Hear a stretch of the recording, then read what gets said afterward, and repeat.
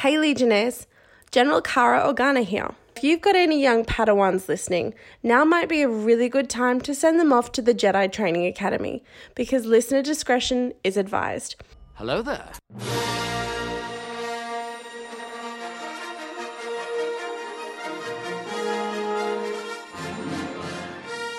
We are Legion. A long time ago, in a galaxy far, far away, an unlikely band of nerds united over their common love for the Star Wars Legion miniatures game. We Are Legion is a podcast dedicated to coverage of all aspects of the hobby, from competitive play and list building to painting, modelling and terrain building. And now, here are your hosts. And welcome back, Legionnaires, to We Are Legion, a Star Wars Legion podcast with a down under flavour. I'm your host, Senior Exhaust Port Designer Fang, and with me, as always, are my co-hosts. Support Officer Cooper. And Intel Officer Luke. We're back! Did you miss us? So, guys, it's been a little while since our last episode, since the end of Season 1. What's been happening? Let's not talk about the news. Okay. Let's talk about Legion. Well, I mean... That way leads to darkness. There is some news in Legion, but Yes. we'll get to that later. Okay. I've been slowly driving myself insane, painting clones and building droids, specifically those two actions. I mean, that is literally the worst of both worlds. Painting clones, building droids. It's the shit part of both factions. On the other hand, I now own 5 units of Phase 2 clones, so for all of those listeners out there, I apologise, I bought all of your stores out. Luke? But why? But why? Someone's loaded. Because Phase 2s are amazing, and NZ had a couple boxes to spare. Oh, you bought them all the way from New Zealand. Mr. That's Cooper impressive. just sitting here just like bang, bang, bang, bang, like fucking... So we'll premise this. I had this idea that I wanted to run a 5 Phase 2 unit army and only owned 3 boxes of Phase 2s.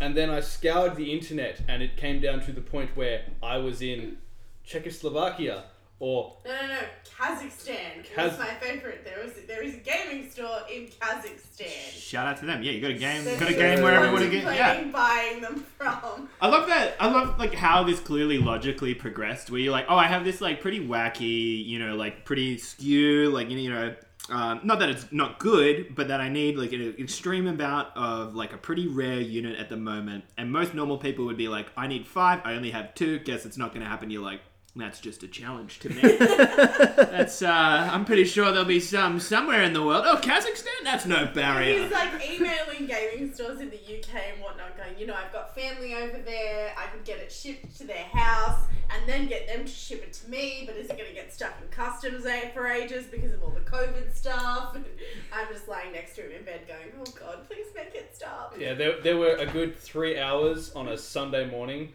And that was not a sleep-in Sunday morning either. That was like 7 a.m. wake up, wacky idea, let's go down this tangent. Where I was sitting there going, I need more Phase 2s.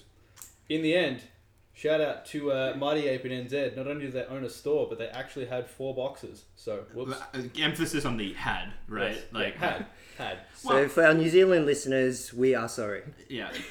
Well, Jeremy's not. He's 100% like, you chocolate fucks got what you deserve. You should have bought it while you had the chance. Just going to say, to our New Zealand listeners, thank you. Well, I mean, my Legion hasn't been as wild and economically devastating as that. Yeah, I mean, I got gifted a friggin' not like in a cool way, just because Nick is the bum, like Fulcrum Agent Nick is the bum.com, and my birthday has been recently. Metaphor. Star Wars Day. Yeah, just Star cash. Wars Day. Just cash. So he got me the AAT, which I 100% need to put together, but I have had one game with it, and I'm sure I'm going to have like thoughts about it, but as a model, it is super sick. And then I've now just picked up Iden and then K2SO and Cassian, and I think the models for them are really cool. And I've got a couple of games either with or against Iden, which has been really fun. And it's just been nice to be like, obviously, everything's been Corona affected. He did stream one of those Iden games. Yeah. You can catch that on the MOTF channel. Oh, the second one will be as well, because that was so Tom and I played a game, spoilers, Daddy One Kenobi once again proves to be my bane of existence. If you want to win on the channel, just run Obi-Wan. So that's what I needed to do all those years ago. Yeah, well, that and play good, Jeremy. Like, but no, it's been really fun. Like, Truth hurts. Yeah, right. Like, it's been really fun to actually like play in person again, which has been nice. Obviously, like restrictions have eased a little bit. I mean, that's why we're back, right? Because we can now have 4 people simultaneously in the Legally. one room. Legally, Yeah, it's all above board. yeah. I'm a lawful good person, so that shit would be hard. Whereas I'm chaotic neutral, so I would have done it anyway. Yeah, like chaos is a ladder. Like, So at the start of this pandemic and the start of the lockdown, I was like, hell yeah, I'm gonna do so much hobbying. I assembled and undercoated a whole bunch of stuff, like 30 minis. I'm gonna clear all my backlog. And how many of them have you actually painted now? Look, it's more than 0, yes, my man, more than 0. Yes. but definitely less than 30. And I'm going to say that none of those are B1s, right? So it's none of that like Luke's really quick bloody dip and flick. Excuse me, it was a dip and flick. I like, give me some credit. It was at least applied with a paintbrush. And then a flick. No, It sounds like some dodgy technique you would watch on some adult sites. Like, oh, he did the dip and flick. Yeah, where do you think I got? Anyway, no, I had a very similar experience where I completely. I've had that rebel army staring me in the face for. Well, that's the problem. It's not even a good rebel army, right? It's like all of the components that you're like, well, this is just I have a pile of trash that I can put into into a list.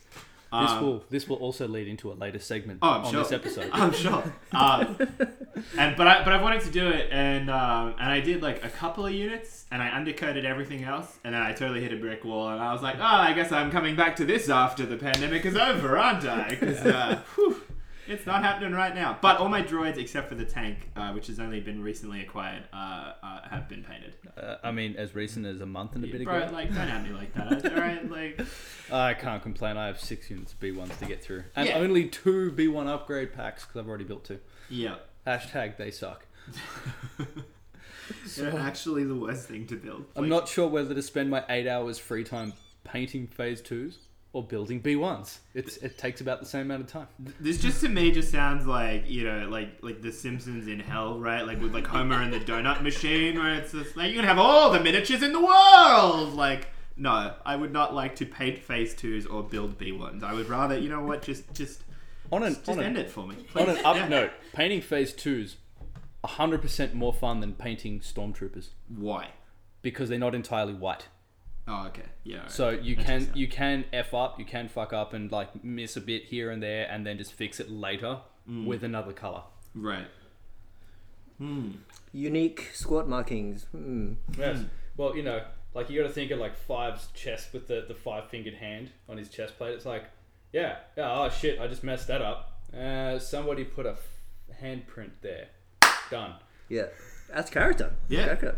I hear ya. You're just like Bob Ross, just happy little accidents, right? Like, that's all it is. Love that guy. So I'm hearing, we're all doing some hobbying through this, pretty extraordinary period in the world, in Australia, which is great. We not quite hitting our grand plans. We've set off on at the start of the lockdowns, but we're getting shit done, so it's all good. Yeah. And then we're coming out of the lockdown, coming back to a sense of normality, some sort of normality. It's time to get back into Legion, get back into hobbying and gaming again, which is great. So speaking of Legion, I think one of the I guess biggest things that have happened in the hobby, which has I think really impacted on the community, is the price rise. Oh yeah, I'm ready so for it's some not a happy controversy. topic. Let's do it. Let's get controversial. It's not a happy, safe topic, that's for sure. Yeah. But I do kind of feel like we need to talk about it. So I'll premise my position on this. You're gonna 'cause preface. You're gonna preface, son. Yeah. Not premise. Well, all right, word Nazi. Just use the correct word. All right. Hitler Tash, Taika Waititi, or poor Luke. I'll preface my position of saying that I'm going to have to be the naysayer and say price hikes aren't that big of a thing. However, Well, I mean, you just bought 5 phase 2s, so clearly Clearly price it's not a hikes. thing for you. Yeah, it's just like, yeah, whatever.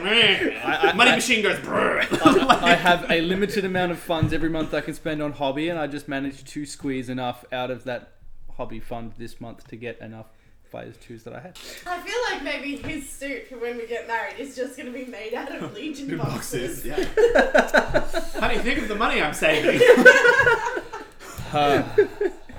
So yes. But so you're good with the price hikes? I'm not okay. I will, as again, I'm prefacing this. I have lived through 20 years of Games Workshop price hikes. One every now and then is okay, and I'm not entirely satisfied with all of them. But I think some of the price hikes were needed going into a better quality model. Yes. I mean, I agree with that. Inflation, Shipping costs going up. because of economy, Trump. shipping costs, the economic crisis we're going through.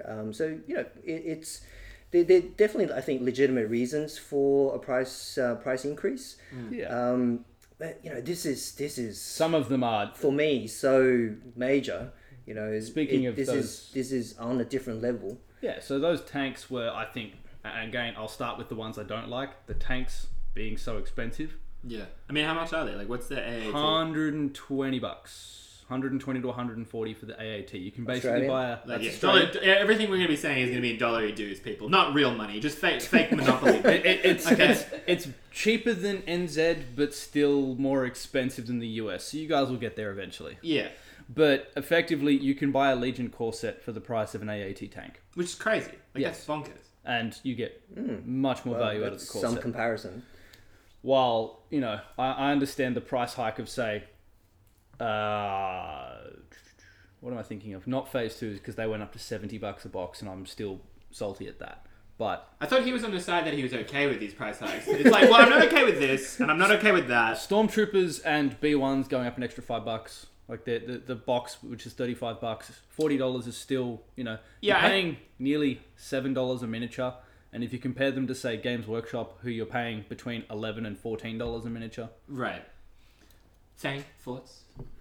So there's obviously that big difference between the newer releases. So how much their prices have been increased compared to the existing releases, the products that have been available for a while. Yeah. And look, and that's pretty normal as well, right? In a sense, you charge more for your new releases. That's the thing that and also, like, everyone your wants to premium- get, and premium they get, products, right? yeah, they get a extra sense of enjoyment, thrill, excitement out of the new releases. Well, the funny thing with that is... Again, I'm going to come back to by this much, Yeah. Well, I was chatting with a guy at Games Workshop, Warhammer, my local one, yesterday, and we were discussing the individual character releases of Legion or like all of the games in the store that he was managing at the time. And his direct quotes were, I don't understand how we sell these miniatures, like the individual character models, when they're this expensive. Legion still is cheap enough that's fine. Because the big thing to note is the character models haven't gone up. So the $20 models, the single miniature models, their box price has not gone up at all. Haven't it? Are they still the same? Okay. They're still the same. Iden and Cassian. But I mean, Iden- granted, they're two miniatures in a box. Yes. But they've gone up a lot. It's like $40 for two miniatures. It's for 2 miniatures, right? It's like Yeah. $20 a model. Especially Iden, where the second miniature Is is like a tiny literally little- a yeah, rice grain. So I'll jump in. I'll say the big one for me is like, I'm definitely not spoilers. I'm definitely not a fan. And like I agree. I think we're obviously we're all aware of the fact that you have like prices will increase, right? Like you're gonna have inflation, and then obviously we've entered this pretty crazy economic period. Obviously the issue on the consumer end is that never goes down. Right, it's like, oh, it's gone up and the market will bear that cost. Guess what? It's never going down. It's never going to decrease. Assuming, obviously the exception being that if there's like a certain unit that's not especially popular and then stores are trying to offload that's like a different, it's a different situation. I think the big thing for me is maybe it's my stupid like monkey brain, but Yeah, I think the real killer is the stuff like the Phase 2s and the B2s, which have jumped up to, like $70 a box, right?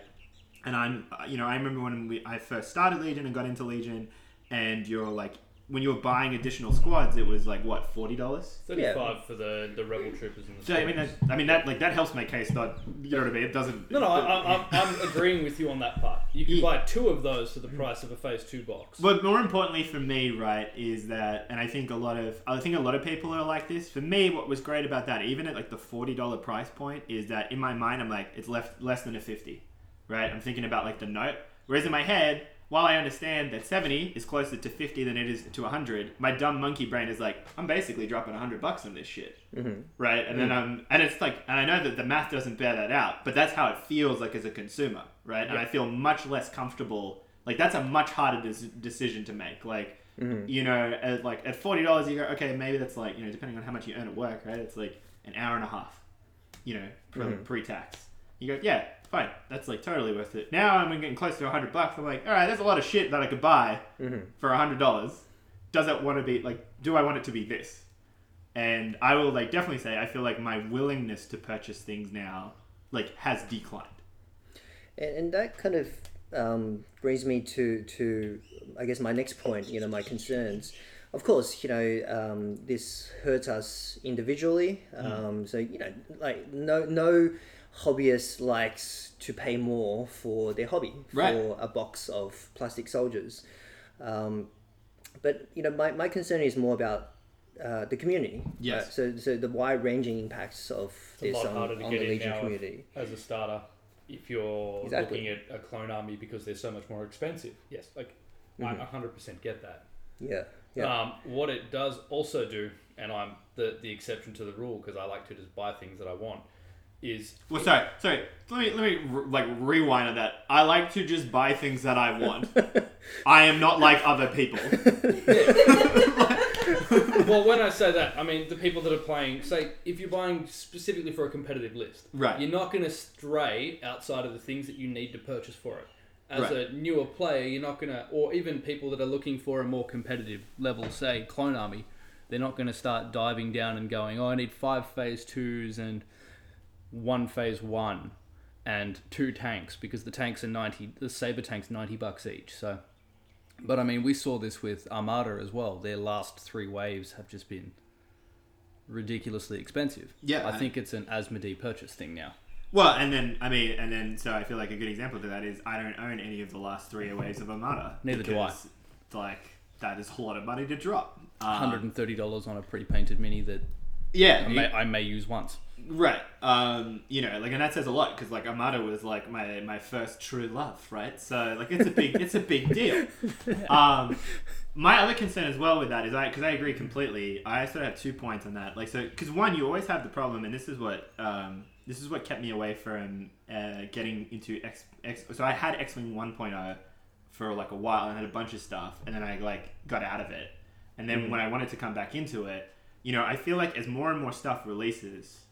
Maybe it'll be less of a problem with Legion just because it's much similar to like, your 40k style games where you can have that sort of diversity. You build the things you need, not like you don't need everything, right? It's not the Armada or X-Wing 1.0 where you need to buy every box for every upgrade. But still, like obviously as time goes on though, as a new person coming in, your like to buy list becomes larger and larger. And and that in itself is a barrier. But then if the things on that list are getting more expensive, like it's pretty compounding. Yeah. But what I'm more concerned about is obviously this impacts adults obviously because like it will push out some people of the game just economically. They're like, I can't afford this anymore. But even during a depression. Yeah, right. During economic crisis. But what makes like me sad is that. The people that are most affected in terms of like coming into and staying in the community, aside from adults, are like kids and teenagers. And I feel like we've seen a lot of them. Like I saw heaps of them at CanCon, and it was really exciting. But like spoilers, most kids don't have their own buying power. And then if you're like a parent, and it's suddenly like the difference between a $40 and $70 purchase for $1, that gets a lot harder to justify. I think. Yeah. So that's like my big concern. Yeah. In a community that doesn't grow dies. You know, if it becomes stagnant, if it's always the same people, it dies. Yeah, we don't want to end up like those. What was that other miniature game that FFG brought out? Oh, Rune Wars? Yeah, we don't want to end up like the Rune Wars guys, where it's like, Look, they had a lot of other problems. All right, we don't need to kick them while they're down. Rune what? yeah, what? we do not speak of it. Really good looking miniatures game that turned up for like 5 minutes and then fizzled into the sunset. Jeremy Cooper, I will kick you while you're down. 2020. I'm just evolving with the year. Yeah, so, you know, look, you know, we've discussed it, you know, we've kind of looked at the different aspects of that, and I guess, you know, only time will tell what the real impact of this is on community. I think a singular price rise once a year won't hurt us, and I know that this particular price rise came at a really big cost. Obviously, it was when the world's dollars were down versus the US. Right. So that was the big decider on that. I know going forward, I know shipping is a big factor to Australia, so other smaller price hikes might happen. We have heard.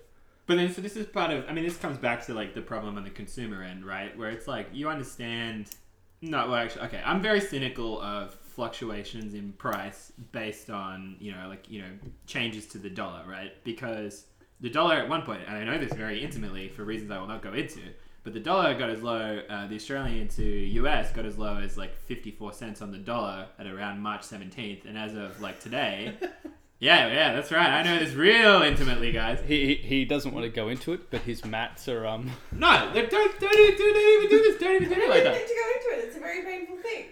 But as of today, it's what, like 68 cents? Like it's basically at what it was pre-drop. Yeah, so are we going to see the prices go down not with at all. the next Not at all. releases? Fucking, No. are you kidding? No, we So, won't. yeah, so so that's probably the, not. That's the part Probably where not. I'm saying that hurts, because we knew that the price hikes were coming.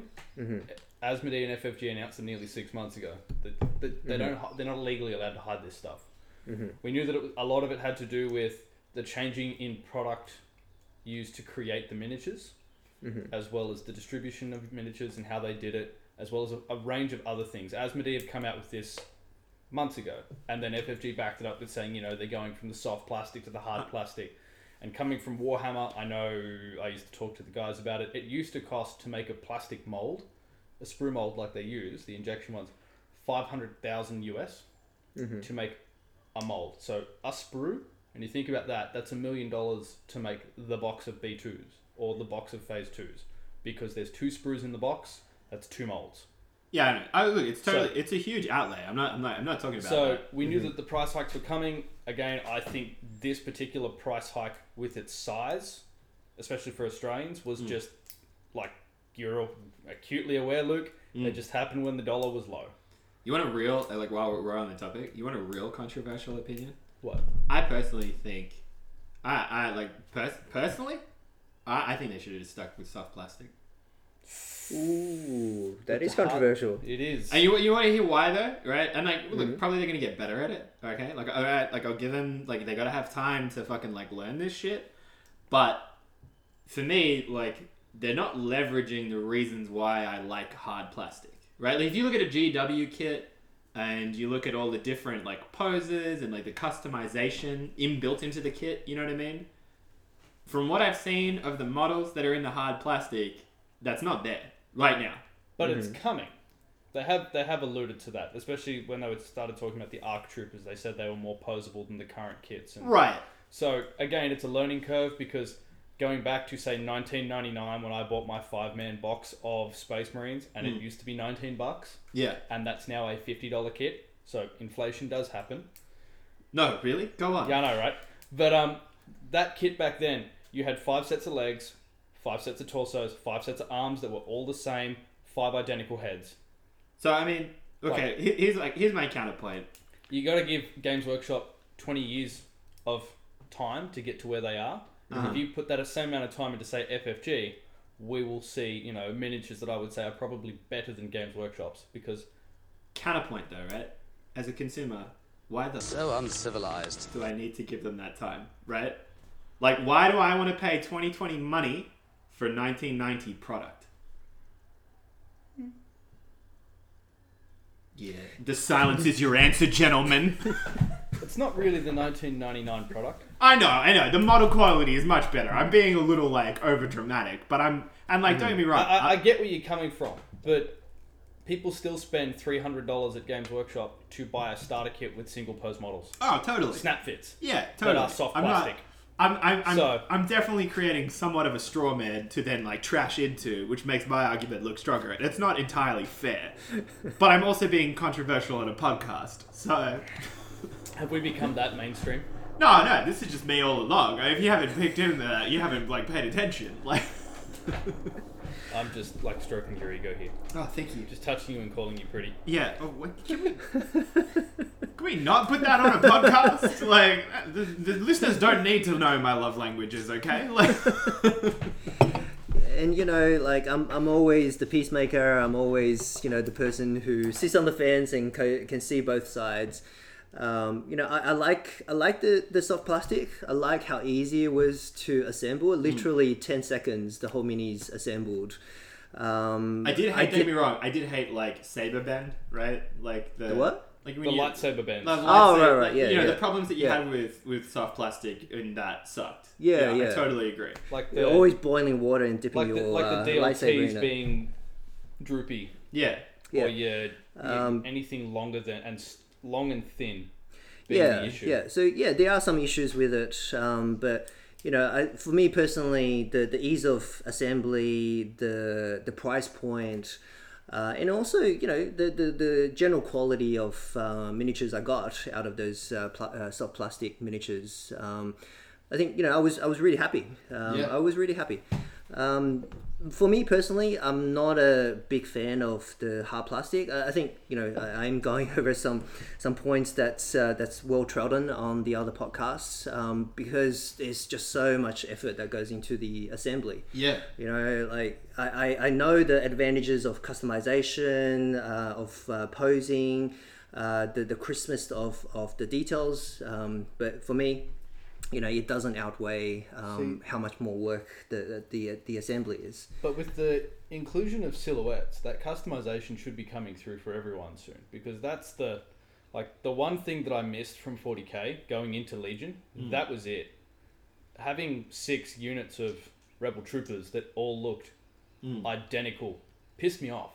Oh, totally. And like for me, like because I played 40k as well, and I have to say, you know, in terms of like the hobby part that I often enjoyed like the most was that sort of period where you're building a unit, you know what I mean, and you're sort of giving them like cool poses, and you're trying to, you know, you're sort of kit bashing them. Yeah. That for me is the most fun. And I think that's why I guess like I'm frustrated currently, because I feel like, don't get me wrong, the crispness, the details, great. The fact that like stuff like, you know, Grievous's lightsabers fucking Don't bend. as perky as they have always been, right? Like,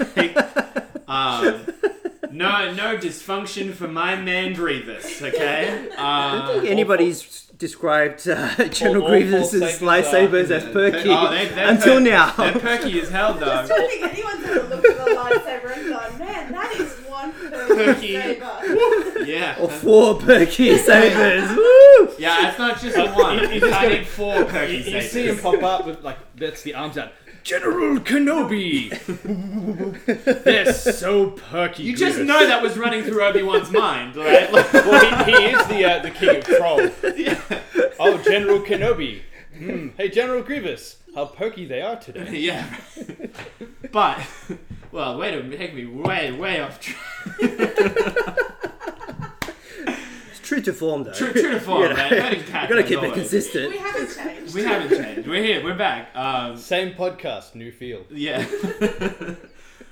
But I guess that's the problem is I'm frustrated that, you know, like aside from those sort of benefits, You don't get that customization. I don't have the main benefit that I want out of hard Yeah. plastic, but I'm paying the hard plastic price for it. Yeah, well, yeah. I think FFG need to up their game a little bit and get some more poses.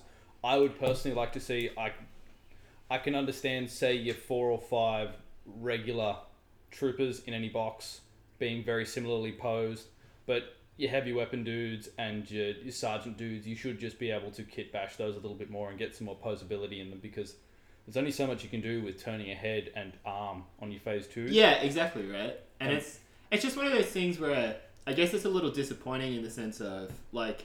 They did start the route butt, because you do have all those different heads. True, right. So there's three different heads for the officer in each kit, or in the phase 2 kits at least. So yeah, like and which is good, right? And you know, and I know for personal example, like you get enough parts in the phase 2 kit that I know, for example, Tom Harper was able to kit bash a phase 1 squad into a phase 2 squad using like the extra bits that you get. Yeah, which is cool, right? Like that's sort of the point like you want to be at. I think it's just something that I'm like struggling with, in the sense of I understand that FFG is like new to this, and then obviously there's like a learning curve, but you know, that sounds like a them problem, not a me problem. It is. Right? Like I'm a consumer in 2020. Like you need to do your research and sort your shit out. 100% it is, but remember that 12 months ago they didn't have hard plastic capabilities, so we're not going to be waiting 20 years. True. For 2020 GW level product. That's right. My problem is that, and my only fear, and I'll premise this because again I don't mind a general price hike if it's the right amount, because we all know that. Look at Games Workshop. Yeah. The Games Workshop have announced that they're going to do a 5 to 15% price hike on all minis, which is crazy. Which is crazy because you think about their $120 tanks already getting an extra 15% bump up on it. There's a $150 tank. Again. Does that math check out? I don't... Have you ever tried math in Games Workshop price hikes? Anyway, we haven't added tax. Yeah, right. And the tax of being Games Workshop. So, you know, without that, I don't want there to be personally, I don't want there to be a price hike in 2021 that does the exact same level of up. Yeah. Because if that happens, then yes, the game will effectively become too elitist. Yeah, or at least like then you're going to start having like genuinely economic considerations. Yeah, like even more so. Like everyone's hobby, obviously, it's a luxury item. You expect a $5 bump in price. Like I honestly expect a $5 bump in price anytime I go and buy something I bought 2 years ago, because inflation happens. Right. Yeah, I think that's fair. And it is like, you know, not to like, you know, rag entirely on FFG. Like, I definitely am aware of how much of a choosy beggar I sound like, being like, I'm sorry, you didn't learn like all of the things that took Games Workshop 3 decades inside of 2 years. Well, aren't you just the worst? But it is like, it is what it is, right? Like, as a consumer, it's not my responsibility to like wait for them to get as good as their competition. No. And I'm hoping they're not doing that, push the envelope on price as much as they can to see how much they can squeeze out of people, because that's the way that a lot of gaming companies have gone recently.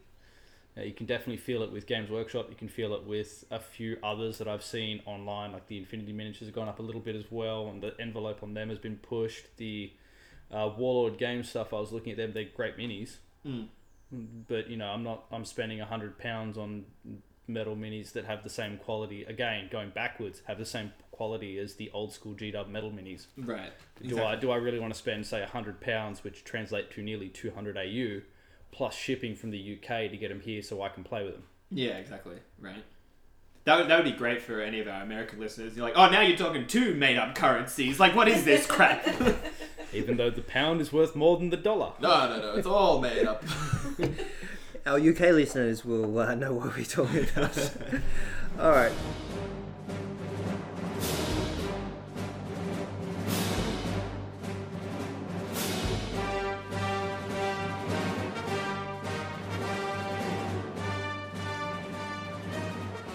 So moving on, guys, we've got this, somewhat, definitely a lot less serious segment to go into next, called Trash Units. Is that the official name we were going with? All right, I love it, Fang. Yes, keep it. Trash Units. It is now. Yeah, it is now. Yeah. You need to give it like some like badass Hollywood voice that like Trash Units. I feel like that's a reality show. The Legion community said they weren't good enough. We're gonna tell you you're wrong. Walking down a corridor. Trash Units.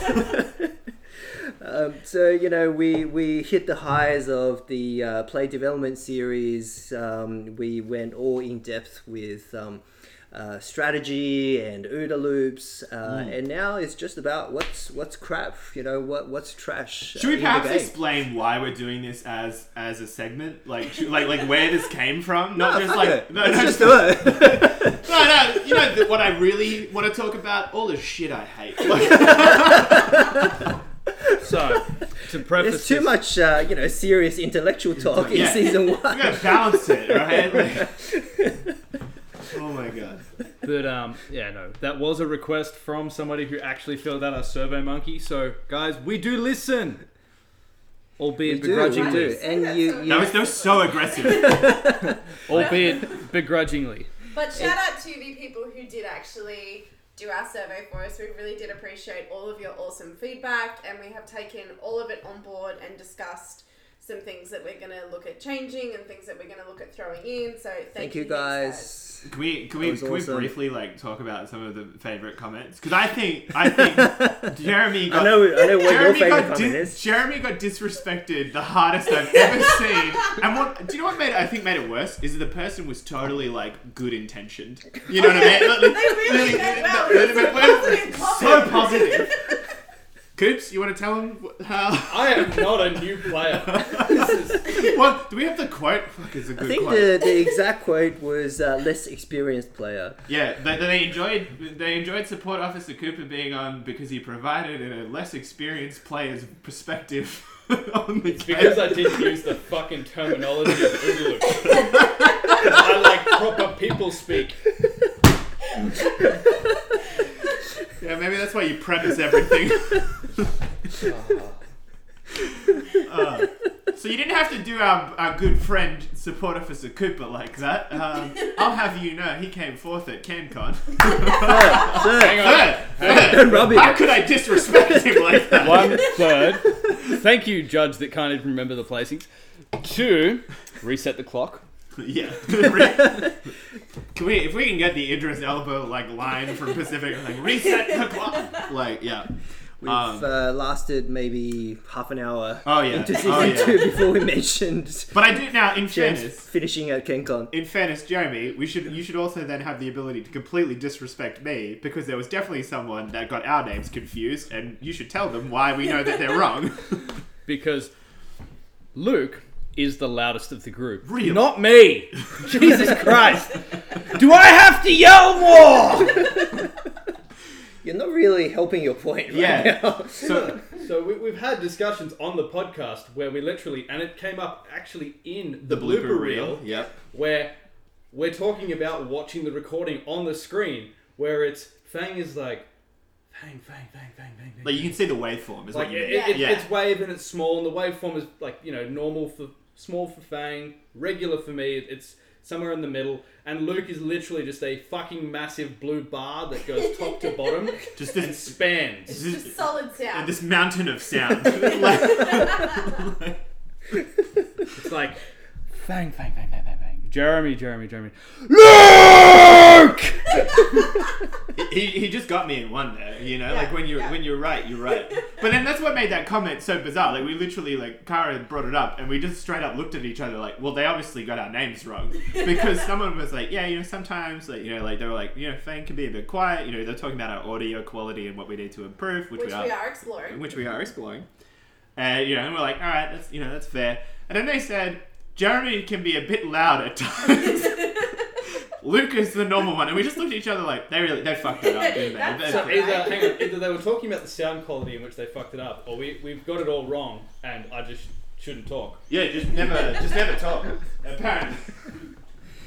And then the other key message that came through on the survey was you guys like us swearing. You don't want us to bleep anything out. So you might have noticed that we haven't bleeped anything out on this episode. Your fuckhead's gonna get all of this raw now.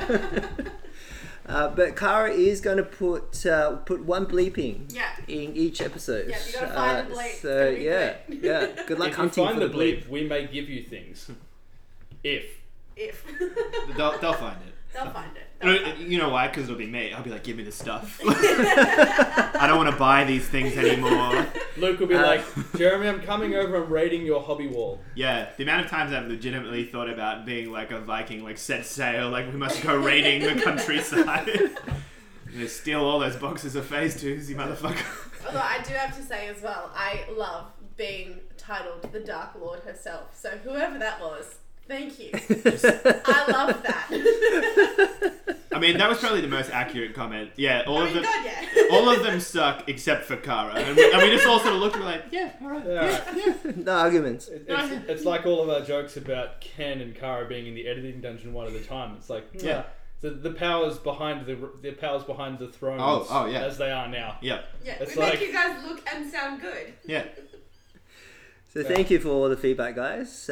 We've heard all your feedback and we're working on them. We literally had a planning session before we recorded this episode. It's why I'm 2 feet away from the mic right now. So hopefully that'll make me sound somewhat normal. You need to step further away. Yeah, probably. That's true, yeah. All right, so this is why we're doing trash units, because you told us you want us to talk about it. Are they trash? Like the whole premise of that unit was, it's not a trash unit. We're not going to be doing trash units because there are no trash units in Legion. Well, I think there's probably some difference of opinion here. Hey, I'll have you know, there is at least 2 T-47s in the current Invader League series. are they doing well? Fuck if I know. That's not like a positive endorsement. Look, Ken's just been putting that on in the background to have a bit of sanity while he's working from home. yeah, I will say, look, if they're making it into TTS, people are still wanting to run them and try them. There are still corner cases where units like that are usable, and saying that they're trash all the time is a bad thing, because Yeah, and I think it's like a really good point to make as well, that whenever whatever your source of information about a game, like especially like from a competitive or even just like, you just want to get better, you should always, like the classic, like you should take that on board, but then also do your own like research, for lack of a better opinion. Like if someone says the T-47 is trash, go out and play with it, and then confirm that it is indeed trash. yeah, I own a T-47. Yeah. It's the only tank / vehicle that I only own one of. I have 2, and that's because They were given to you. Wild. no, I bought one, and when I lost my original Rebel army, it was not in the box, because why would I bring it with me? I wasn't gonna play it. He was going to Adepticon. Yeah, I wanted to win. But So no, being trash actually helps you survive. yeah, right. So like, shout out to that. It's one of the few models that did survive. We're all about the positivity Yeah. here. And for reference, we're not talking about the T-47 today, because we would need a lot more planning if we were going to talk about why it's not true. Oh, it's not So- really. so what- It's what- speed 3. It can move back half its distance. Save it. You can move back? Since when? Have you not read the rulebook? Don't answer that. We don't want to lose all credibility. That'll be the next piece of feedback. He needs to read the rules. We'll take this off air. Right, when it bumps Yeah, into there an you go, see? obstacle during its compulsory move, I was like, T-47 flying backwards. So what? Just what- Tokyo Drift, just fucking. Like, I would play That's it then not if I even could drifting. do that. That's like flying backwards, which is Although literally you impossible. can drift the new tanks. What would Vin Diesel do? Yeah, well, yeah. Vin Diesel would find a way, man. Okay, like, Vin Diesel would drift that saber. yeah. All right. So what do we think are actually trash? For those of us who think there are trash units in the game. Well, so I thought. Well, correct me if I'm wrong. Were we going to talk about the ATST? Is that what we were going to do? Yes, we're Okay. definitely going to talk about the ATST. All right. Well, let's do it, because So I'll start this one off and say, it's not trash. right. It's been in my list since Moab, not King Kong. Reset the clock. Reset the clock. It's So what does it do for you, Jeff? So it is a hard to kill unit, right, being as it has I'll give you 11 that. hull and Give you that. armor. Yep. And it's got a really high resilience value of 8, right? Really high resilience value of 8. It has a very small weak spot because you are very rarely going to get in its rear. Yeah. So unless you are geared up specifically to kill it, you're going to have a hard time against it. It definitely has drawbacks. white dice armor, and I'm either here nor there with that because again, it has armor and not armor 1 or armor 2. It is straight up. You need to get crits through or have impact to deal damage. Yeah.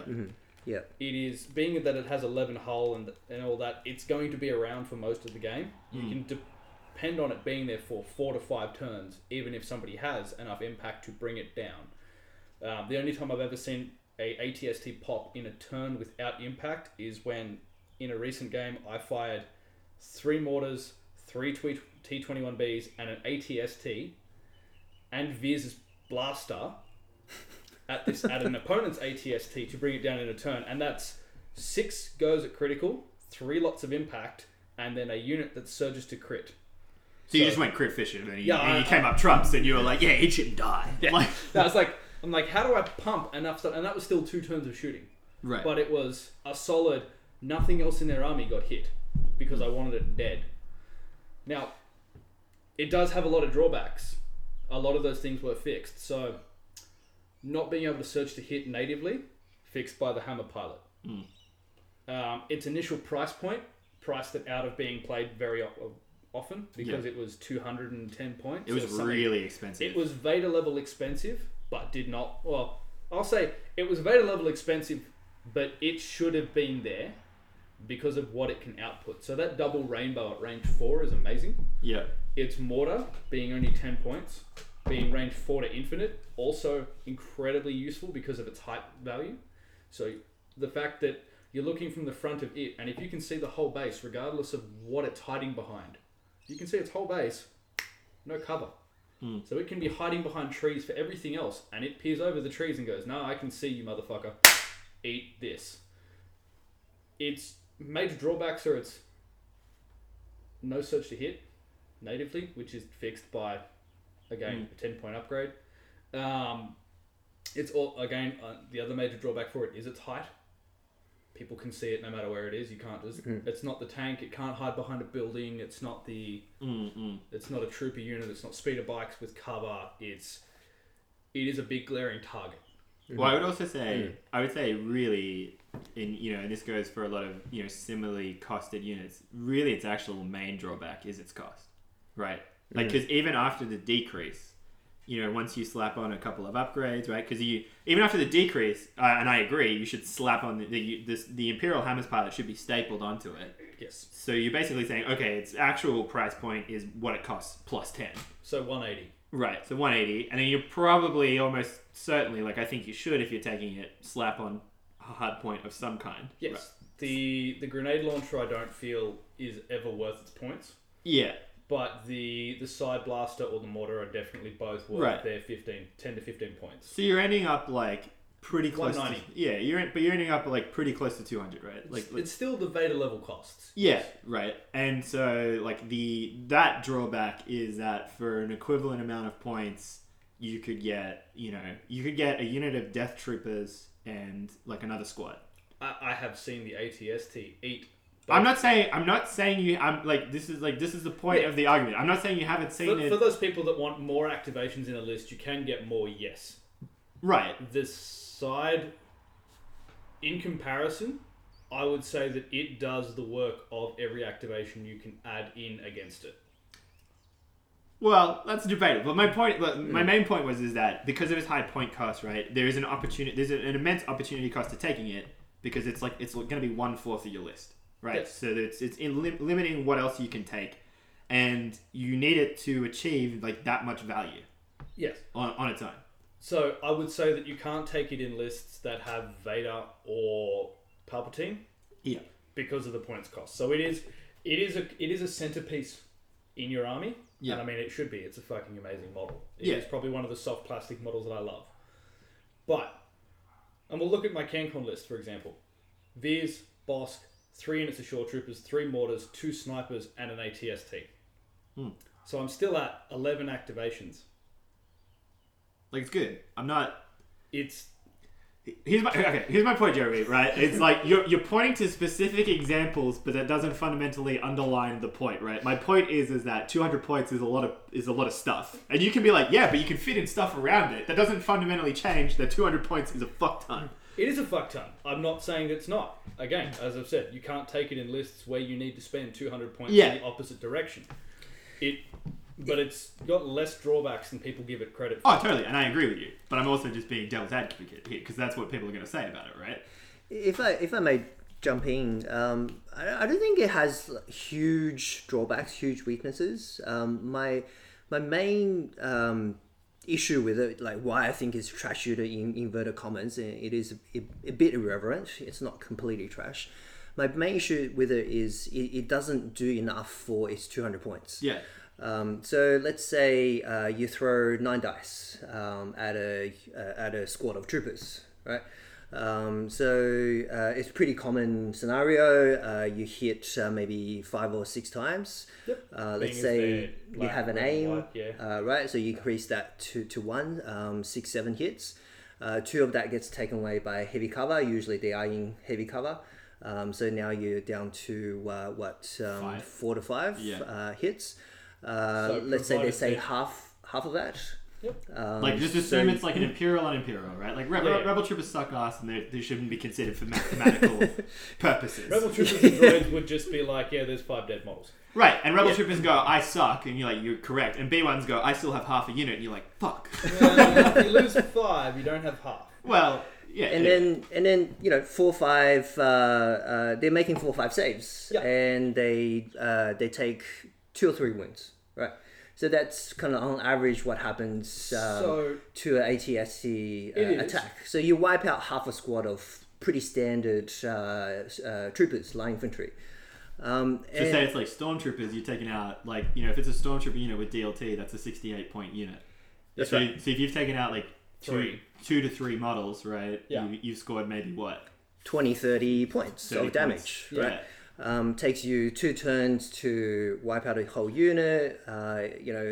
All 6 rounds of the game, you're taking out 3 units. So, for 200 points... if you do 68 times 3, it's made the point.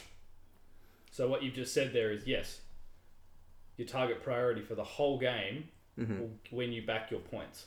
And I think that's the big thing with it. People go, well, I have to hit the line units with this. No. ATSTs are a power unit.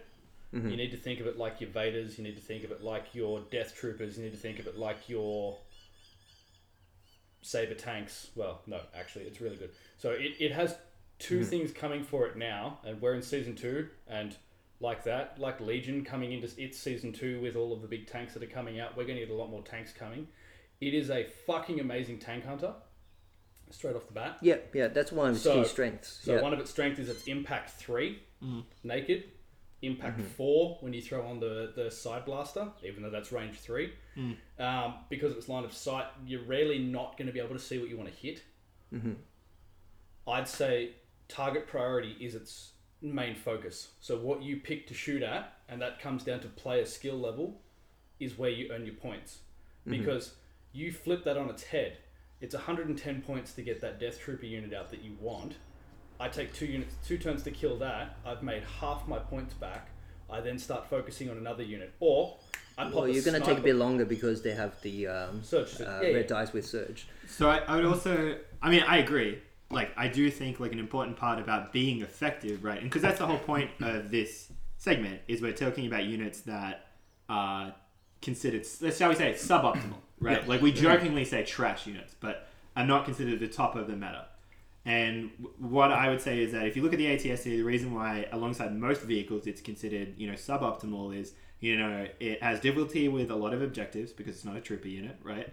And then we could, we can talk about how, like, vital assets changes that, sort of metric a little bit, but it's still true. There's, like, a lot of objectives where it's just like, cool, I can't directly score, right? I can impact how my opponent scores, but I can't directly score myself, right? Yeah. And then you have the issue of, like, is it making its points back? And if it's not, like, that's a real problem. It's taking up a big chunk of your force. And if it just, like, you have those turns where it just doesn't hit hard, that's a real, like, shit time. So the saving grace on its guns there is it has less white dice. True. So it's 2 red, 2 black, 2 white. So that double rainbow, you got to think of it like Obi-Wan's lightsaber. It doesn't always connect well, but it generally, it doesn't always connect perfectly, but it does always connect fairly well. Right. So I guess what my point was is like sort of to highlight why it's considered suboptimal, and then I do agree. I think it is a good unit, but I also think there are reasons why it's considered suboptimal. Yes. And I think one of the things with your argument about sort of target priority, basically, I'm just going to be the devil's advocate. Every time you come up with like this is why it's good, I'm going to be like, yeah, but this is what you need to think about as well. That's fine. So with the target priority, I agree. I think with the ATST, like getting the most value for money is about making sure that you're hitting like you're threatening, like if your opponent has like a lightsaber wielder, you're threatening that or taking wounds off them because they're so high value, or you're punching their like really expensive units or just key stuff. But the counterpoint to that problem is that there's also, I feel like, a little bit of an implicit assumption that your opponent's going to be letting you do that. Right, I've played against ATSTs a lot, and the majority of the time, if the board is like set up decently, you can spend a lot of the game being like, sure, shoot at my 50-point unit. Yeah, go nuts. Yeah, you can. Yeah, if you're a smart player, you throw a unit out there like bait, as opposed to thing. But I'll look at. I'm not going to say that the Australian community is terrible because there is a whole heap of great players, but there were a lot of times in the last 6 months where I've gone, hey, look, that Tauntaun unit, sure, it's got dodges on it.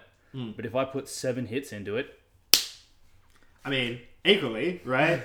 Equally, I could also talk about... I remember our game at the... Shut up. At the Cube thing, and it's the perfect example of you had the ATST, and what did I do? I hid from it the whole game. Yeah, with that one building. Right. But I could do that. Yeah, I'm not saying that there's not drawbacks to it. Oh, totally. And he is premising a very shitly built board. Yeah. I like, to be clear, again, I am just sort of playing... The devil's advocate on that, yeah. On this, right?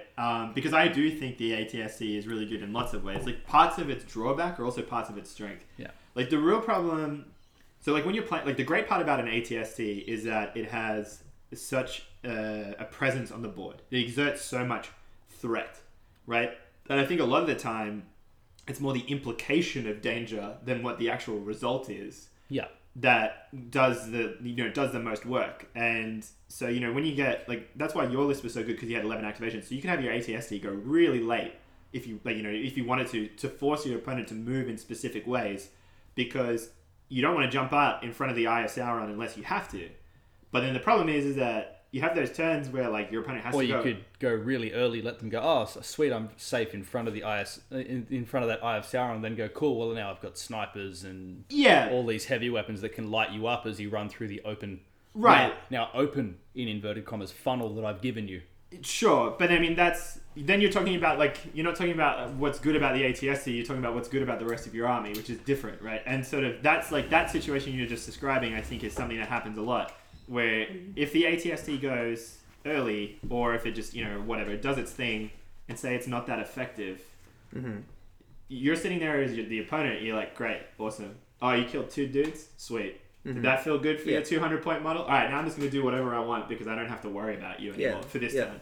So, you talk about the ATST projecting its power. So, it does have the long range. It can shoot to range 4.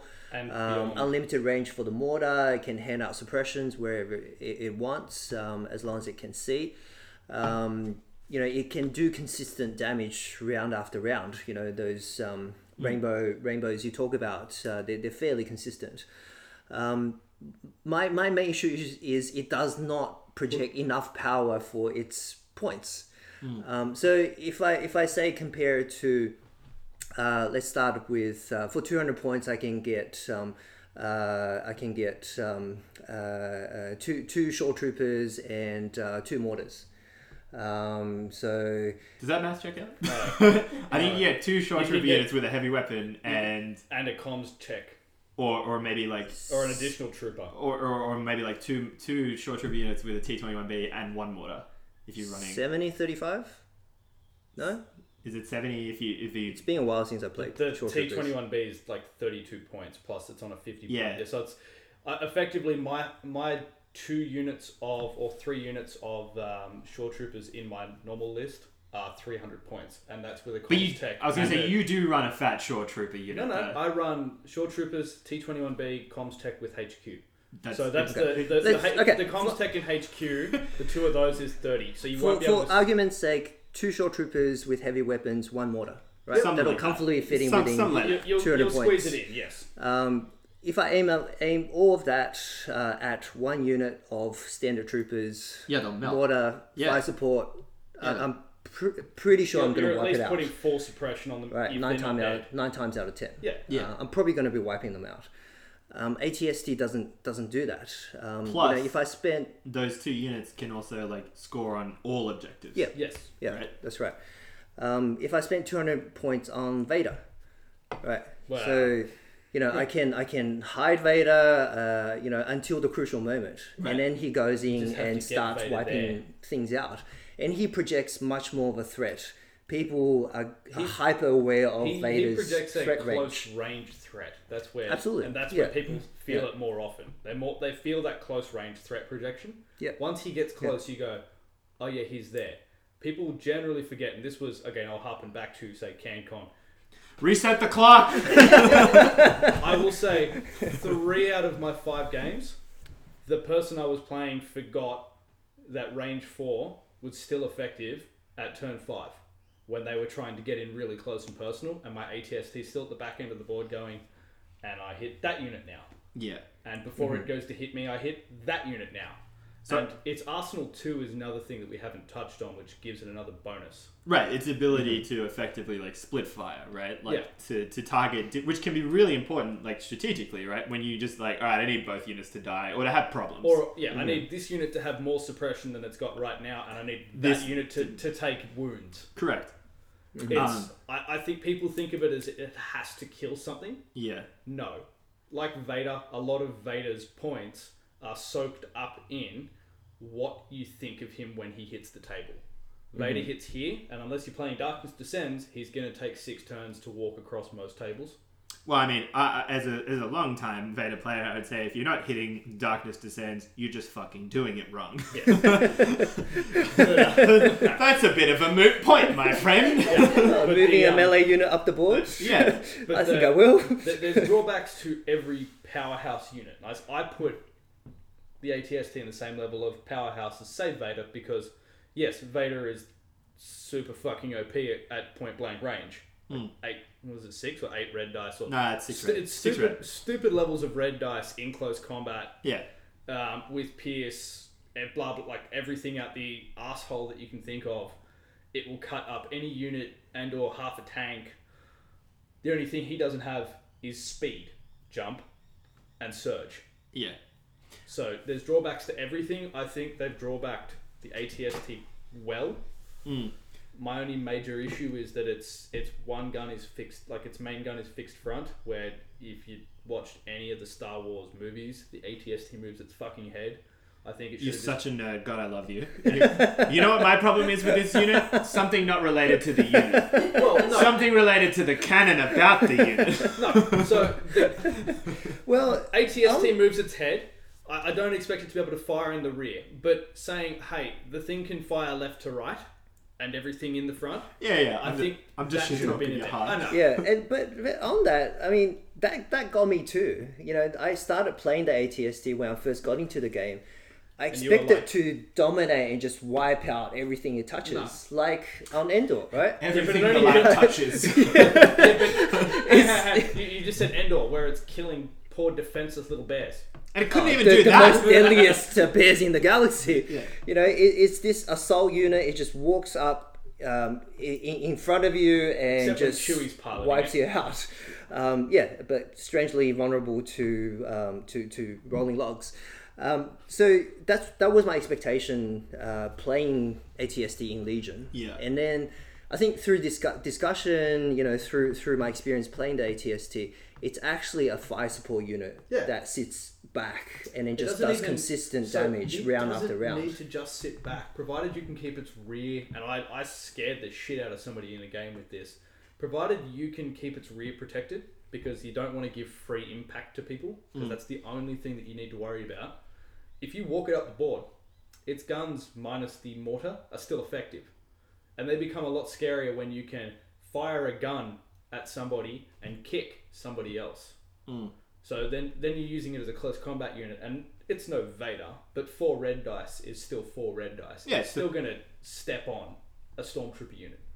So I think something that hasn't been touched, which I think is a real strength, and this is true of all vehicles, but I think especially of the ATST, is the fact that unlike other units, you don't suffer that same attritional loss of your output. Yeah. Right? Like you can have like until you hit the resilience value, a wound is kind of like meaningless. Like yes, obviously like it has meaning in the sense of you have like less of that resource now. Like droids with suppression. Right, but it's the, like an ATST on 7 wounds is just as effective as an ATST on 1. Whereas, a shore trooper unit that's taken 3 wounds has lost 3 dice. Mm-hmm. So you don't have that same attritional degradation of like its capabilities.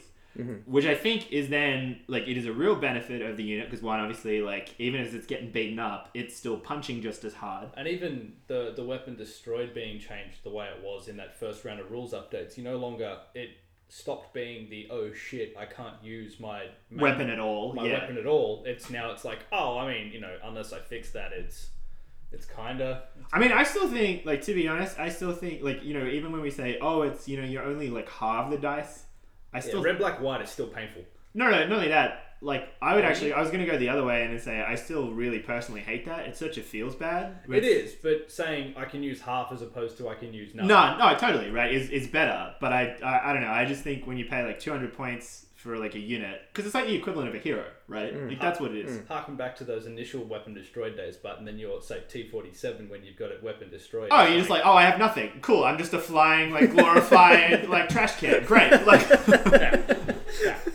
Shoot the harpoon! Yeah. No, it's got to be in your rear, and you don't want that. Right, and for one, who even bought the harpoon? It was never worth it. Like, step one. They made the harpoon worth it, but the unit's still too expensive to run. But so that like that fact that it doesn't suffer that same attritional degradation is like is really important, I think, and is like a really like that's a benefit of the unit. Yeah. And being as it was the first physical tank designed for the game, it is still wearing itself, like it's still showing really well. Definitely. I say it shows more often than the Gav tank. Yeah. I mean, it definitely shows more often than, say, the T-47, because... that's not a high bar to clear, all right? Its showings are probably on par with, obviously, one ATRT, because there's lots of lists that run multiple ATRTs, or no ATRTs, but if you say that I have one of these, it is equivalent to saying you have 2 to 3 ATRTs for its output. It will actually stand up better than naked than both of the new tanks. Yeah. Because it has the same impact levels as the Saber, better impact levels than the AAT? Yeah, AAT, yeah, just the straight AAT, not the gunship. Yeah. We're not there yet. It has one weak point as opposed to... rather than extended for the super Saber. Big one for the... Well, isn't the tank like weak point side and rear? Yeah. So it's surprisingly, like, because of how it's big... more resilient against anti-armor. Yeah, well, I mean, like, that white dice does suck. But it also has 3 more wounds. No, I hear you. And a higher resilience value. And it's going to hold up well against them. Like, going toe-to-toe, it'll be able to do it. So I think what'll be interesting, especially... I'm interested to see how that pans out. Because, yes, obviously... Well, we can put that on the channel. Well, because, like, obviously the ATST does, like, especially if you have... So it has impact 3 if you just have the main gun, right? Yeah. And then it's assumed, like, best case scenario, it has impact 4, right? What'll be interesting is that a bunch of the new tanks, it's like, yes, they don't have, like, impact in the same way. No, but the thing is that their guns... critical. Yeah, right. Their guns normally have, like, impact 2, critical 2, something like that. Yeah, and then, it has... Yeah, they have... I know the AAT has impact 1 on its main gun. Right. So... Impact 1? I swear it's impact 2. Anyway, we're irrelevant. We don't need to deep dive. Irrelevant, it's like... It's less than the ATSTs, that's for sure. Yeah. Well, because, I mean, and hearkening to that canon moment there, the ATST is designed as a tank hunter. It is a forward scout tank hunting tank. Well, armoured unit. Armoured walker. So it's designed to hunt down these tanks that we have, that have been coming out. And up until now, it hasn't had I'm going to say a plaything. because realistically, you're talking about how it's crap against line trooper units. Yes, 100% of the time, it's going to be crap against the mob because there are more of them. But does that change, right? Like that's my fundamental question. Because I've run it lists with the ATSD and I really like it, and I definitely am of the opinion that it's not the trash unit that a lot of people think it is. Right? I don't think it's the trash unit either. I think the player who's playing it has to get used to target priority for it specifically. Like, it has a different level of target priority than the rest of your army at all the time. So it's either hunting characters or it's hunting the power unit in your opponent's army. So if your opponent brings a trash unit army, like a 13 activation Imperial officer-led Empire army with what was the one I was watching yesterday? Like 3 short trooper units, 3 mortars, 2 E-webs, 3 sniper troopers, and an officer. Like, they're going for the max activations they can get with the most amount of gunfire. The ATST still goes cool. E-web, officer, something else. And it's in those 3 or 4 shots, if it's wiped out the things it's fighting, it's still making its points back.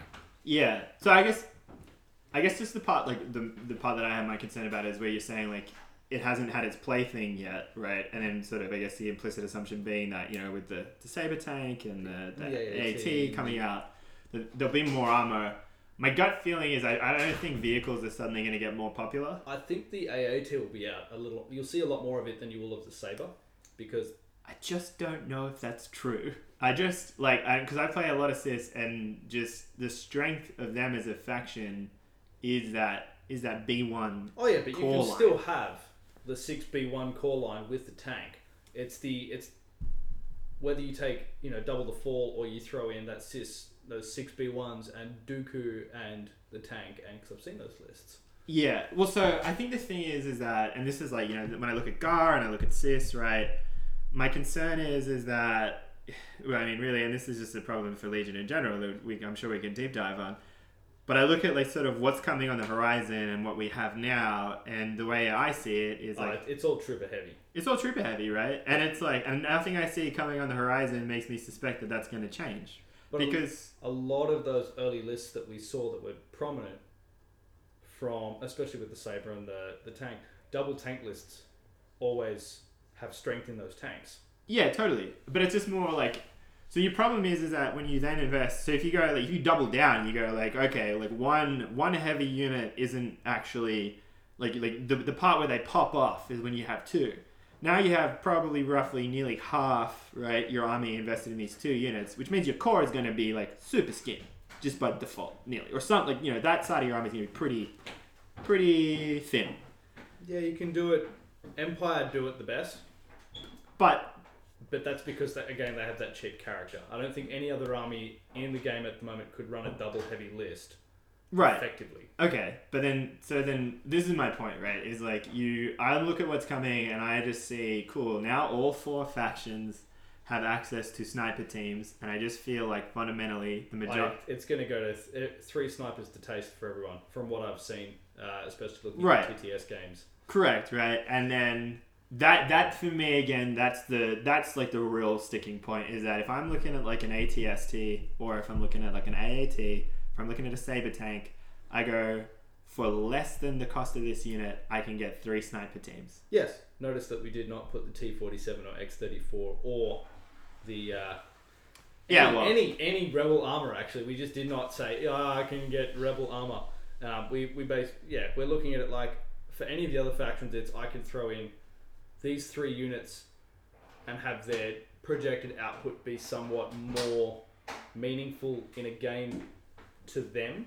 Yeah. And I mean, yes, I do see sniper strike teams as projected output is meaningful. Mm-hmm. But that's the one thing. Yeah, no, I agree. Oh yeah, it's really important we didn't do this in the darkness. Yeah. Right, tag in, son. We're so dedicated to our craft. The sun is literally setting. We started about lunchtime, guys. There's a lot of prep that goes into making a podcast. But it's alright. But if we're wrapping up the ATST, so what would we say its pros? What would we say its cons? And then what would we tell people, like, like what advice would you give to people on how to leverage it the best? Thoughts, gentlemen. I would say pros. So what we've discussed, it's a consistent damage dealer at pretty much any range. It's a consistent unit that will stick around. It does have a high damage output. So consistent firepower, longevity. Anything else? Long range. Long range. Yep. It's sight. Right, It, because it can physically see almost 100% of the board. Yep. Doesn't get suppressed. Right. Right. That was Doesn't have its damage output reduced when it takes wounds. Right. Yep. So that's a lot. I mean, that's 6 pros, boys. We got a D6 of pros already. Yeah, we're polishing this diamond hard. Yeah, guys. we're gonna polish that diamond into what else, right? Like I would say, I mean, I guess that's sort of part of its consistency. It does exert that almost intangible board threat, right? Like I don't know, like when I play against an ATST, I'm thinking about what it can see, and you don't want to put units in it because even if it only do like X amount on average, all it takes is one be like, oh, and that's 9 dice, and oh, I made 9 hits, oh, and you're dead. Yeah. It does have that. It does suffer from that Z6 field because of the white dice. So that curve of if it hits hard, it's going to really hit hard, and that's what that white dice is in there for. So it's a con as much as a pro because so it's that variance. It can be high variance at times. Yes. Okay. Yeah, it's going to swing between what I would perceive as 5 to 9 hits Right. every turn, and that's depending on whether you get aims or whether you get lucky or And there are lots of cards. So another pro is that it is very universal. There's lots of cards to fix its few flaws. Things like link targeting array, hammer pilots, its hard points are also another pro. So we're going up here. Its cons, cost. Like that's the biggest one is its cost. Right. And not just the cost of like the model itself, right? In terms of, well, I didn't mean the money cost, but I meant the like it is the cheapest. Yeah, right. Unit. Hey, look at the silver lining of the price hike. Now the ATST looks great, lads. But not just the cost of like to put it in your army, but like the opportunity cost of like how much other stuff you could have bought for that. Yes. You know what I mean? Yeah, it's literally a quarter of your army. Right. That's a hefty chunk. That's a chunk. I think you had a really good comment where you're talking about that sort of average scenario. Yeah, so I mean, its pro is consistent damage. Its con is it doesn't do an amazing amount of damage. So if you want something wiped out in the one round, in that crucial round, the ATST is probably not going to do it for you. Yeah, it does suffer from that non-pierce, like all non-pierce weapons. It does suffer from that damage not actually coming through. Right. So no pierce, no unless you have the mortar, not the mortar, the grenade launcher. It doesn't ignore cover. Well, based on line of sight, it would, provided you've got the actual. If you can see the whole model, it ignores the cover. Right, but assume like it's behind, I don't know, like a barricade. You know what I mean?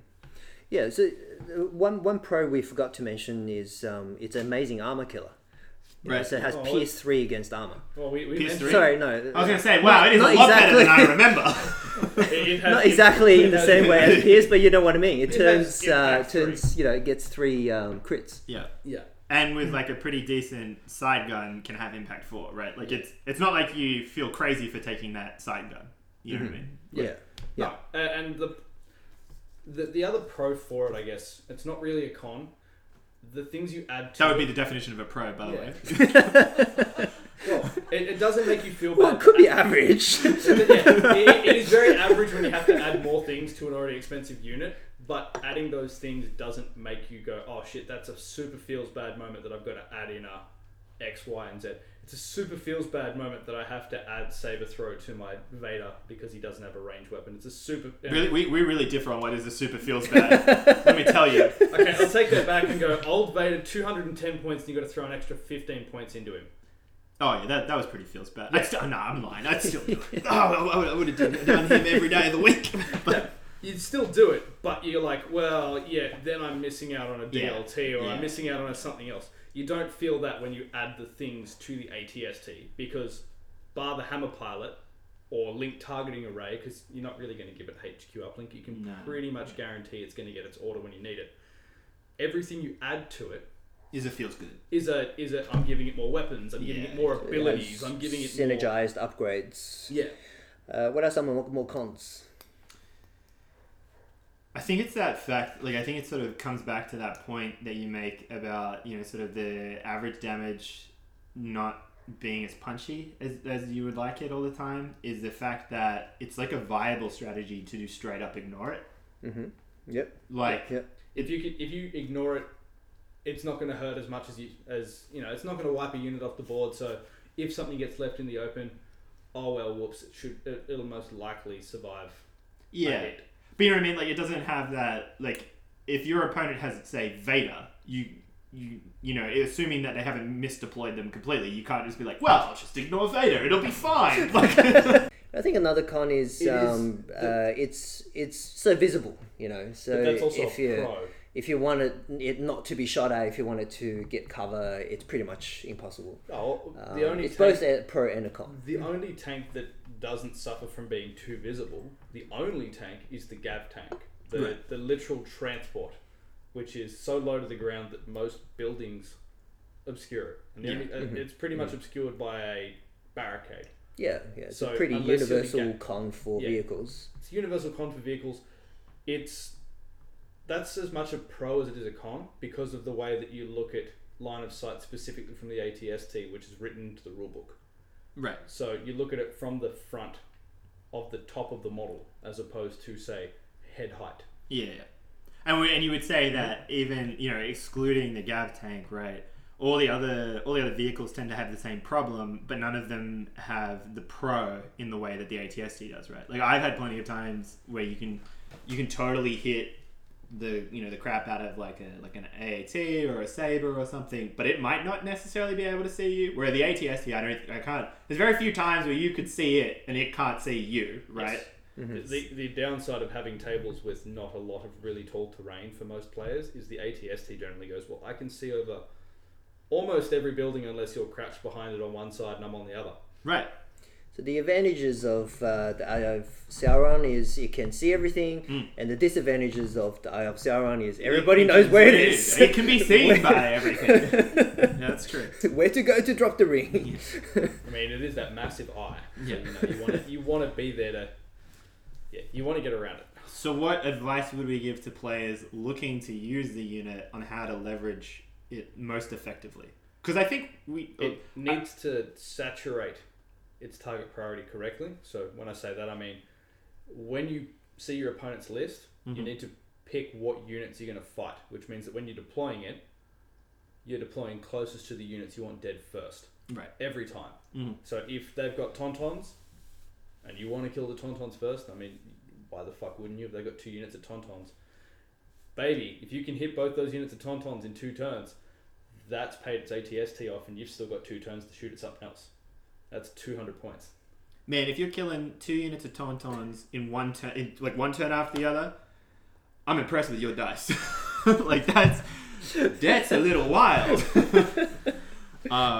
But the general principle I agree what I'm getting with. at there. You're targeting priority. If you've got 2 turns to kill a Tauntaun unit and you can do that twice in a game, you've still got 2 turns left. Totally. So yes, at 4 turns you could kill 2 units of Tauntauns and then continue. And your main point to our prospective ATST players is, you know, your target priority needs to be appropriate. Yes. And really you should be looking to target high value targets, right? Yes. High value or high threat targets. Right, exactly. So Death Troopers, Tauntauns, ATRTs, anything that's going to provide max damage with minimum output from it into your trooper lines. Right. So, yeah. And I sort of based on, because we've had a lot of discussion about your time at CanCon. So Reset the clock. yeah, across our friendship, right?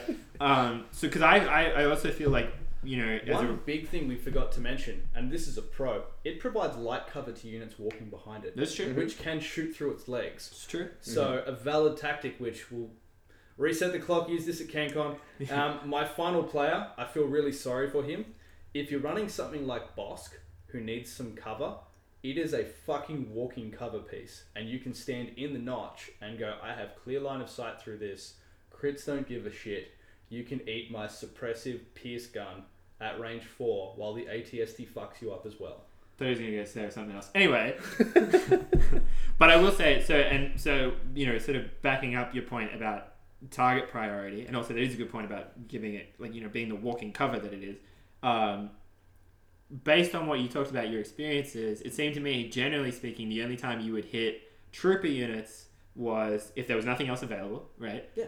Or if they needed to die because they were like holding a box. If they were doing something I needed stopped. Yeah, correct. If they were going to do something I needed stopped, that's your target priority swaps from kill the biggest unit to disruption. Right. I think the ATST is 100% a disruption unit more than it is a I need to kill that unit right now dead every turn, because it's not going to do it. But if you wipe out, say your example of having 5 guys in a unit and 3 of them die, or 6 guys in a unit and 3 of them die, you're going to think twice about using that unit to claim an objective, move up to that evaporator, do something with that unit. So its threat range is now effectively back where it's supposed to be. I've fucked that unit. That unit's not going to try and do what it wants to do, or if you are, you're going to think twice about it, because, you know, another unit can shoot them and then it becomes a less effective unit again, and then a less effective unit again. I think saying that it won't kill enough models in a turn unless I'm firing at B1s, which if the ATST is firing at B1s, fuck me. You done goofed. Yeah. You done goofed. You played into my... Congratulations, you activated my trap card if you're firing at my B1s. It's the that moment where you're like, holy shit, he's got 6 units of B1s in Grievous. Yes. And Grievous is hiding behind a building. What the fuck do I shoot at? I'm going to shoot at B1s. You should kill at least 5 of the fucking things. You should, but you don't always. I feel like I've seen this before on YouTube. Yeah. I feel like I've played this before. I think another piece of advice for how to run ATSTs, you got to plan out how you're going to move it. So its movement is pretty hard, right? So it is speed 2, so it does... It is speed 2. It is fast on a huge base. Yeah. It can get caught in terrain, you know, impassable terrain. You think you're going to be able to walk through that. When you put that huge ass base next to it, you find out you can't. With the exception of the ATRT, it has this problem less than all other tanks. All other tanks. Because of its height, again. No. With the ATRT, so the ATRT has a smaller base. Yeah. But the Sabre, the the Sabre and the AAT, and I keep calling it the LAT, but it's not. Yeah. Have those massive fucking plates. True. They are even bigger than the ATST base, so they are going to get terrain problems a lot more often. Mm-hmm. The Gav tank suffers from not being able to turn because it is a fucking sausage base. Yeah. It is. It's a little dash hound of Legion. Yeah, I don't see enough of them. Yeah, probably for a reason. Yeah. It should have been the trash unit that we talked about. No, see, but we want to talk about like trash units. We don't want to talk about like in the garbage on fire. Gav tank's not in the garbage. No, I know, but I mean, we brought up the T-47 enough, right? Yeah, but we like us talking about us in comparison to 5th Trooper, we brought out the T-47 versus the ATST. Bravo, sir, bravo. So when you're playing armor, when you're playing vehicles, you gotta plan out the movement for your vehicles. Well, so vehicles can walk over anything that is half their height or less. So the ATST generally doesn't suffer from the problems of stepping over a building. In the same way. In the same way that all other tanks do. So Luke was getting to that part, but I was talking about the actual base sizes being when people place terrain, the base size itself normally fits between most buildings. So you don't normally have that issue, and if there is a building that you can't really step across, you can generally walk around it. The major ones, the major drawbacks are really the points. Like it's well, it's not. But see, he wasn't really putting that as a con. He was saying just something to be mindful of. Is your movement plan, like what your plan. And also when you're moving it, don't displace your own units. Right. Yeah. Which means your opponent can change where they're placed. And remember, they get a suppression. You can't walk through emplacement troopers. Yeah.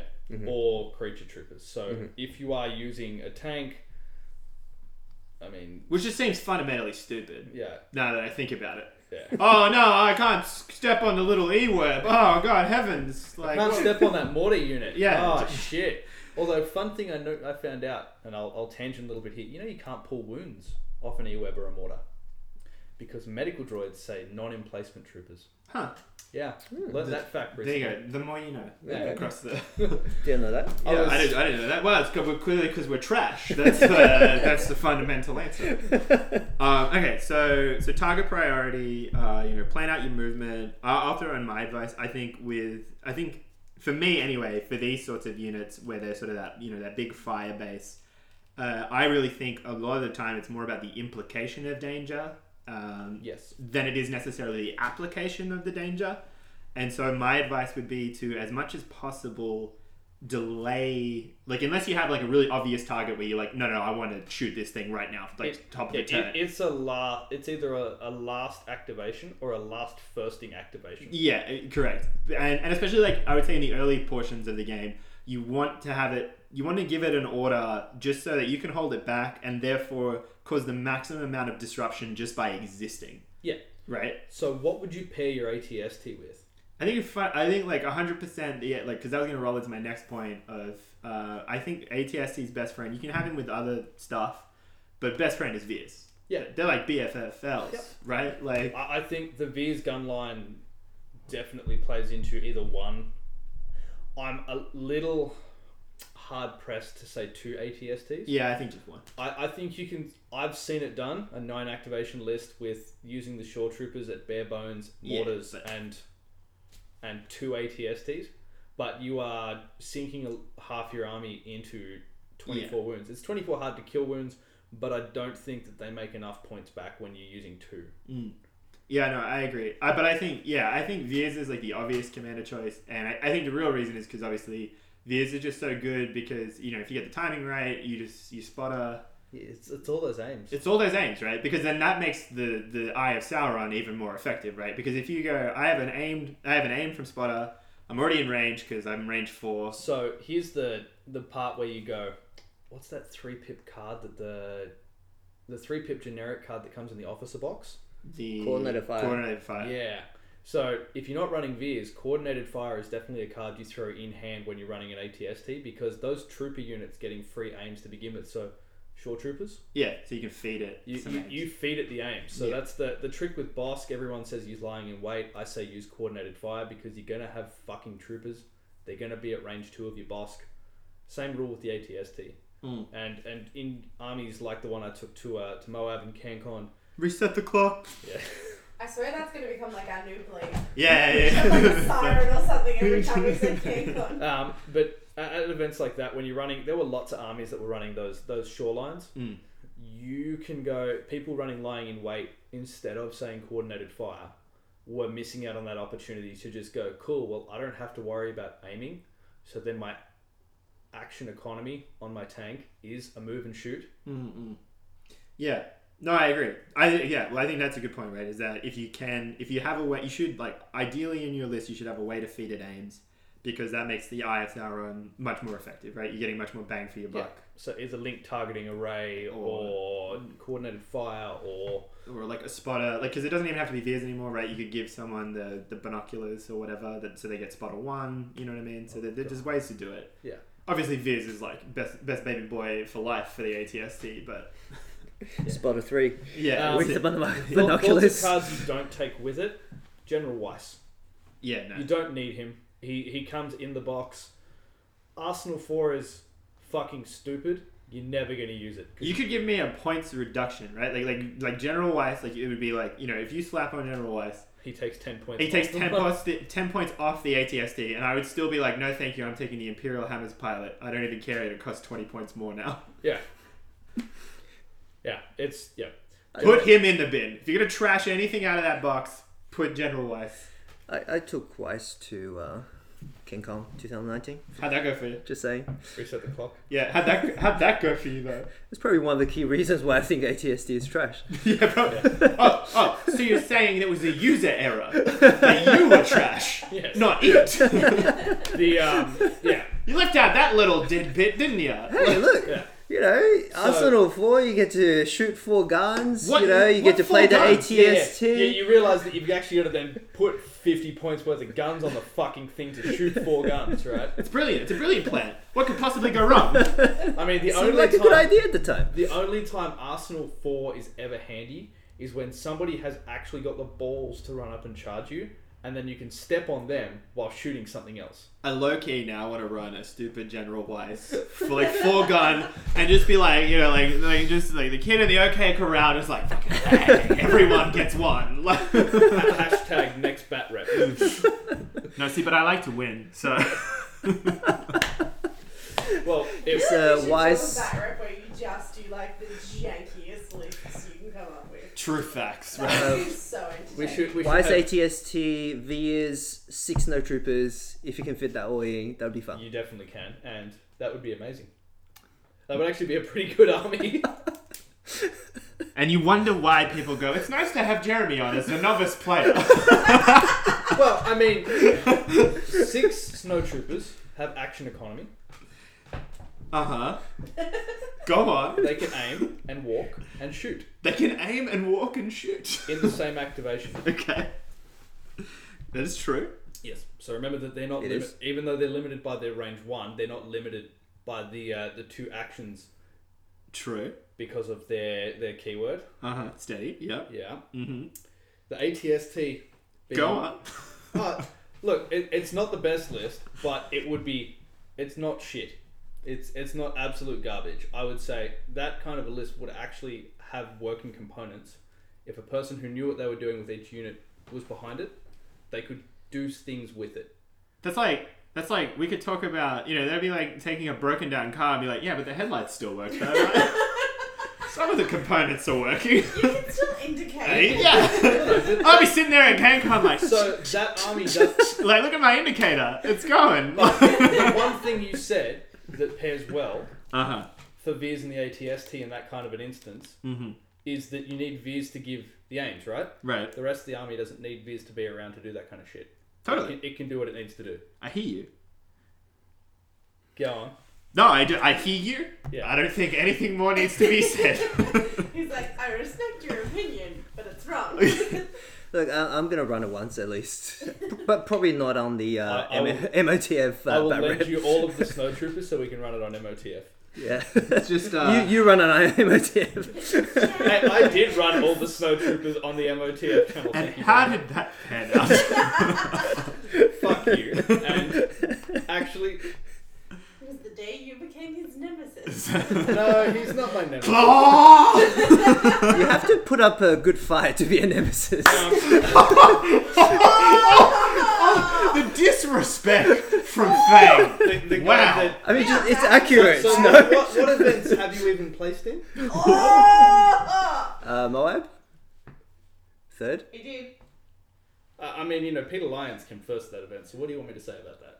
But he's a good player. I love those moments where you're like, ah, shit, my trash talk didn't work. Because there's a trash talker. I've been there, fam. I've been there. I feel that you're like, oh, fuck, he did come third at that. Oh, well, fuck. I didn't even remember where he placed there, honestly. I feel like for our second season, we need to talk about me placing it at Moab third for like So hang the on, whole season. That means Just that like change you your and I pace. haven't actually placed at an event because neither of us have come first or second. Yeah, well, that Shut up, Luke. That checks Top out. 3, right? Shut up, idiot that borrows my army, my models, and then goes and wins with it. I'm just Right. saying, so if that's Correct. your logic then, so should we trash your ticket to Worlds? Fuck off. Thank you, listeners. This has been a wild ride. All right. So we've talked about ATSD a lot today. What so, are we talking about next week? Next fortnight? Maybe the snow troopers. Maybe Maybe the listeners could decide. T-47. Maybe the listeners can decide. let What us a great know, idea. yeah, let us that know was- what you would like us to talk about. You know, aside from CanCon, Moab, Wedding. our dysfunctional relationships with each other. Drop a comment below. Yeah. Democracy rules. The most popular That's it. choice. We'll talk about next episode. How's that?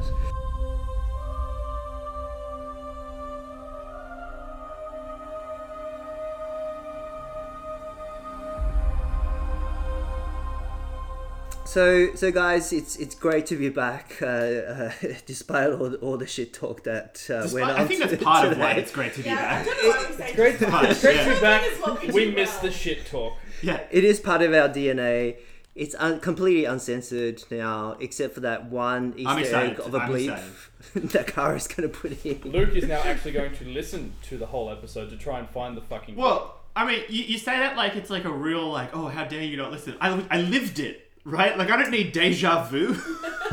At some point, we will go back and review season 1. Oh, that'll be a Prepared fun for an ride. extra episode that week or that fortnight. All right, guys, it's been fun coming back for season 2. Hope you've had fun as well. And until next episode, I am Senior Exhaust Port Designer Fang with my co-hosts. Support Officer Cooper. And Intel Officer Luke. May all your rolls be crits. If you like this podcast, please follow our Facebook page by searching We Are Legion Podcast and subscribe to the show via your favourite podcast platform. Voiceover and post-production by General Kara Organa. This has been a Master of the Force production. And now for something completely different. And put Hey. it into the bloopers. Pay attention. I'm paying attention. Damn it. I'm the one that's meant to have ADHD at this table. Hey, look, you both got up and walked off. Yeah, it's true. But I really needed to pee. Quietly. Did you want to need go to on pee with that too. point, or? No, I think that was a con. That was enough of a Yeah. con.